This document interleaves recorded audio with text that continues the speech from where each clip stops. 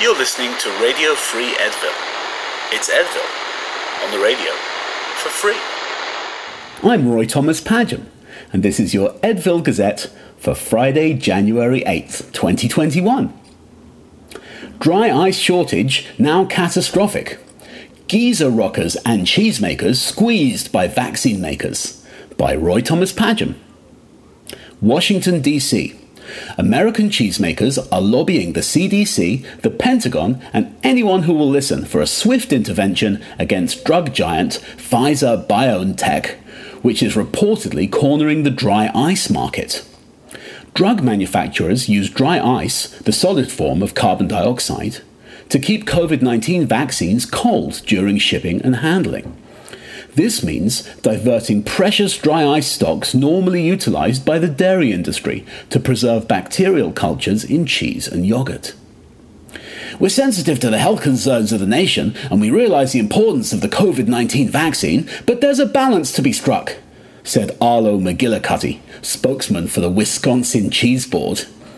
Even if every man, woman and child in America is vaccinated, what kind of normal life would there be to return to without a delicious slice of Munster, Gouda or Colby?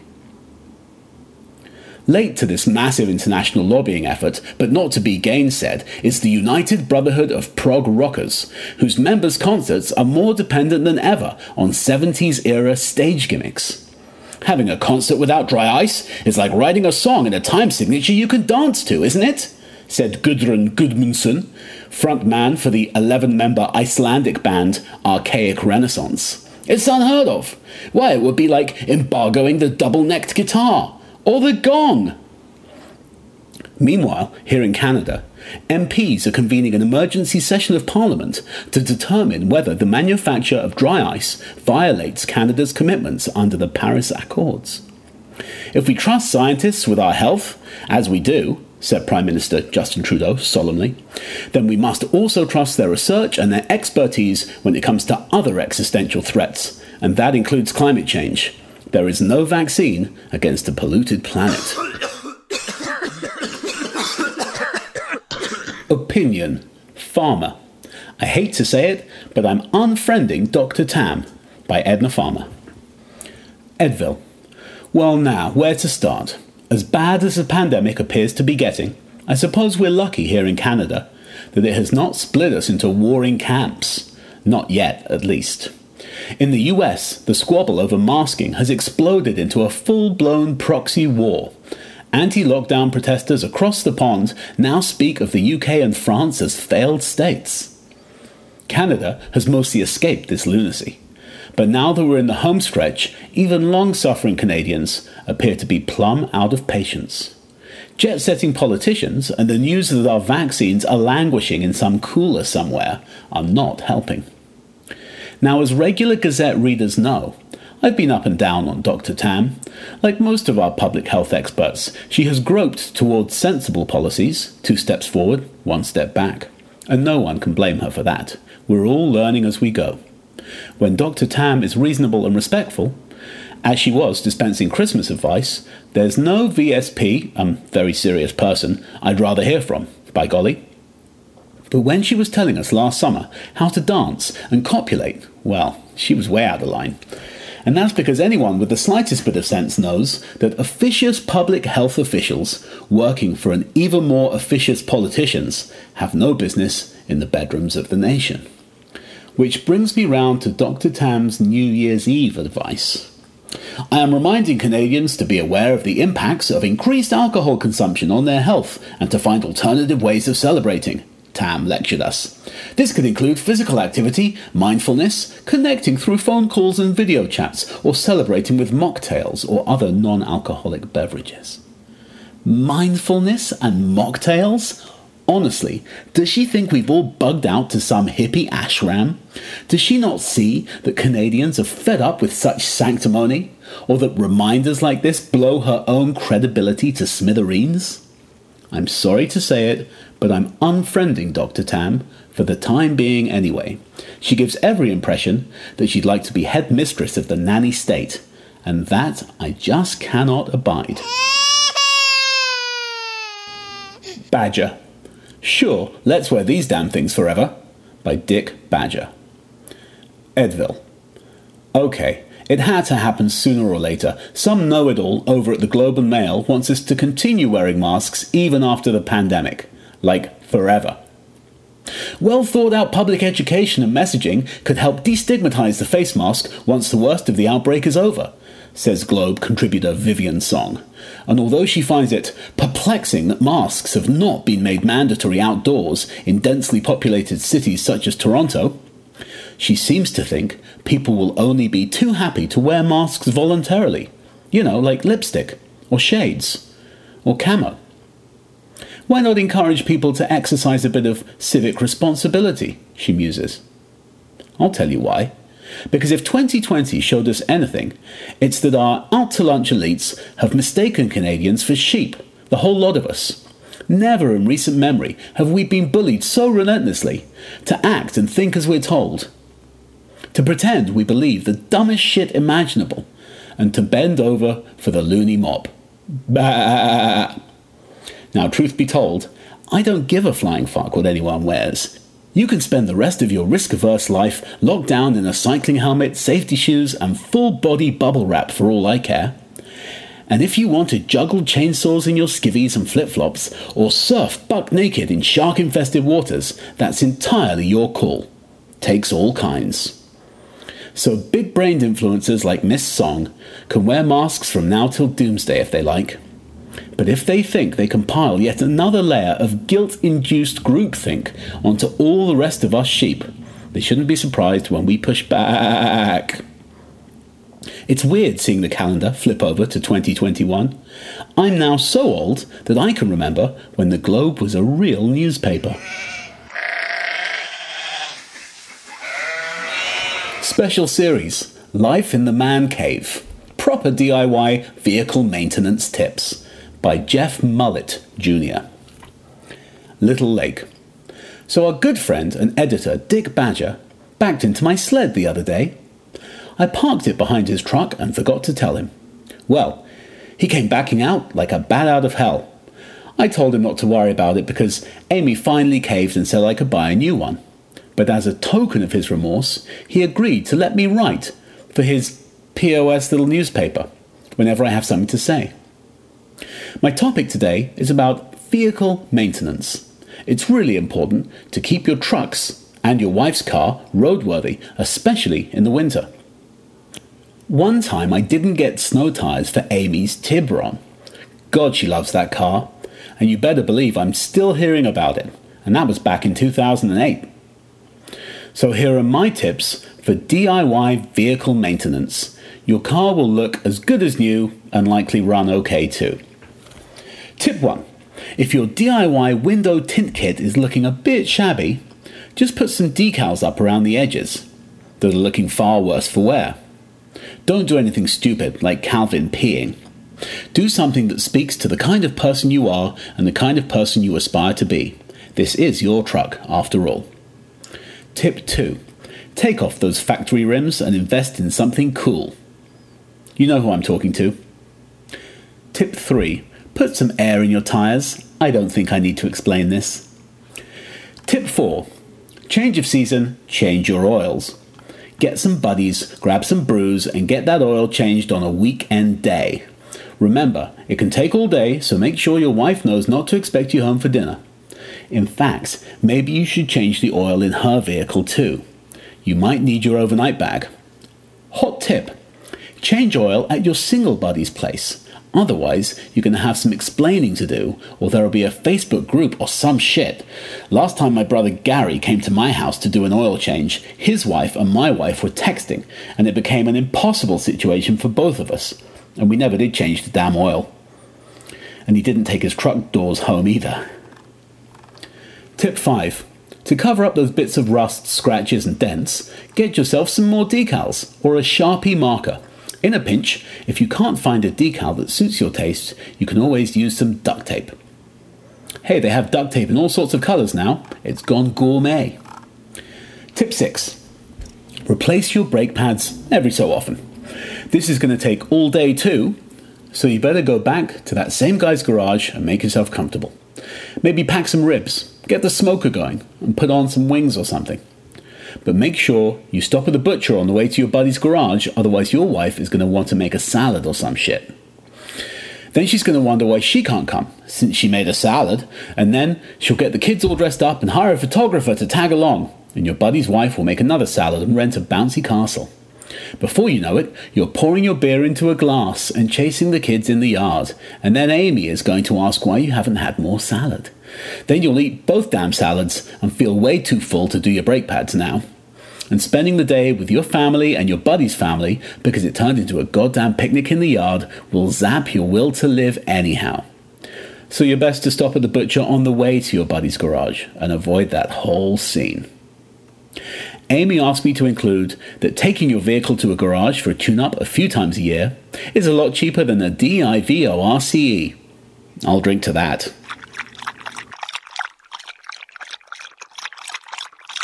Kids Corner. Please use the new park to skate, not date, by Crystal BB Diamonds 16. Brighton. Please stop crying over the boys touting last season's crusty bench kicks in the middle of the new state park on ? Street. IDK, that's I don't know where it is, my mum drops me off. Curve them off and have fun instead. If you want to skate, just skate. Go slay. You don't need some simp as a reason to hit the pipes and get a tan. Be the person the great prophet Veronica Lodge would want you to be. No cap. Just remember to charge your phone before you go so you can hustle and go yo clout on the gram leader. Enjoy grinding the pipes and wear a mask emoji. Wig. Breaking Banana Mystery finally solved. Breaking Banana Mystery finally solved by Mabel Lean. Coburg. Real-time reports are coming in of a municipal bylaw officer who, while writing a parking ticket in downtown Coburg, dropped a whole unpeeled banana from his pocket. There have been no reports of any slip-and-fall mishaps as a result, but the answer to the age-old question, is that a banana in your pocket or are you just happy to see me, has finally been answered. It is just a banana. We thank our readers for their diligent reporting of this near miss. Seniors Corner. New Brighton Skateboard Park brings positive change by Buster Fogg. Brighton. So I was heading over to the Brighton Timbs on the weekend there, which isn't easy this time of year in my so-called fucking mobility scooter, let me tell you. And I noticed that the skateboard park is getting a major facelift, with about a zillion yards of new concrete poured and more coming. The thing looks to me like a cross between an F1 track and a rat maze. But what do I know? So when I got home, I told the missus, and she said the town got 125 grand from Queen's Park for the upgrade. I looked it up on the Google, and damned if she ain't right. The province issued a press release just before the pandemic saying the project is expected to bring positive change to over 2,500 people in Brighton. Which is a fuck of a lot of positive change for a place this small and boring. I'd like to see the math on that. So now all these lockdown subterranean cyber kids will get the opportunity to re-enter the real world, zooming around at death-defying speeds and gravity-defying launch angles, which is way better than going cross-eyed in front of their fucking screens all day and night. In my day, these skater kids would have been hot rodders, or hang gliders, or Evel Knievel types, which is totally understandable, of course. You gotta let kids be kids. Now these skateboard punks won't get out of bed before noon at the earliest, so I think we should set aside mornings at the new park for codgers like me to get all fucked up and race our scooters, like in the old days when I had my 73 Cutlass. Sure, there would be shit talk and fistfights and maybe the occasional crash fatality, but otherwise it would be good clean fun, and just the kind of positive change an ageing population needs. World. Ascoli Olives with a Side of Brain Surgery by Hugo Blue. Ancona, Italy. It isn't just surgery that goes on in the operating rooms of Riunite Hospital. Patients under the knife of Dr. Roberto Trignani have been known to get up to all sorts of shenanigans. They do crosswords, watch cartoons, perform with musical instruments, all the while having their brains dissected. More than 60 awake surgeries have been performed by Trignani over the past 5 years, though his latest is the most unusual. His patient prepared stuffed Ascoli olives while a tumour was removed from her left temporal lobe. It's not just about making use of their extra time either. The team at Riunite examines the life and routines of every patient in order to find an activity that helps them monitor the areas they need to work on.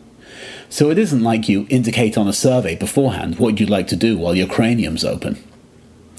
In this case, the patient was a chef, so the olives made perfect sense. But did anyone actually eat them after? Her tasks didn't stop at stuffing olives, as the team needed to keep her talking in order to light up the speech centers of the brain. While scintillating conversations under surgery usually range from your most existential fears to what you caught on the tube last night, in this case, the former chef recited recipes. Trignani emphasized that it's all about lessening the anxiety. Not So Loose Change by Hugo Blue. Moscow. A little over half a century ago, in the Soviet Union, a curious 6-year-old boy gave in to his inquiring mind and shoved a coin up his nose, possibly for safekeeping. While turning himself into a piggy bank was likely unintentional, being the child of a strict household and fearing the discipline of his stern mother, the boy mentioned the concealed kopeck to no one. And so it remained thus, nestled snugly in his nasal cavity. Years passed, the boy became a man, the coin forgotten, until 53 years later, the man found himself unable to breathe through his right nostril. Seeking aid, he was admitted to the hospital. There, the coin was summarily found and surgically removed, in an operation slightly more invasive than ruffling through couch cushions. The man was discharged promptly the same day, after being reminded that Soviet-era time capsules should be placed well outside the body whenever possible. The fate of the kopeck coin is unknown. Who would want it? Some numismatics will no doubt line up for the schnoz coin. However, it's worth noting that the minted hammer and sickle had long since faded away. Even the inside of a honker can't protect from some things. So where has the change jingling around in your pocket been? Boys vs. Girls, Scout Style by Hugo Blue. New York. A lawsuit has been filed by the Girl Scouts of the United States of America against Scouts BSA, whose recent policy shift, that girls in fact do not have cooties, has led to a damaging recruitment war, with both sides vying for the girls' attention. Who didn't see this coming? The filing claims Scouts BSA has been unfairly recruiting girls lately by using words like scouts and scouting, with the inference that they're totally a bunch of meanies.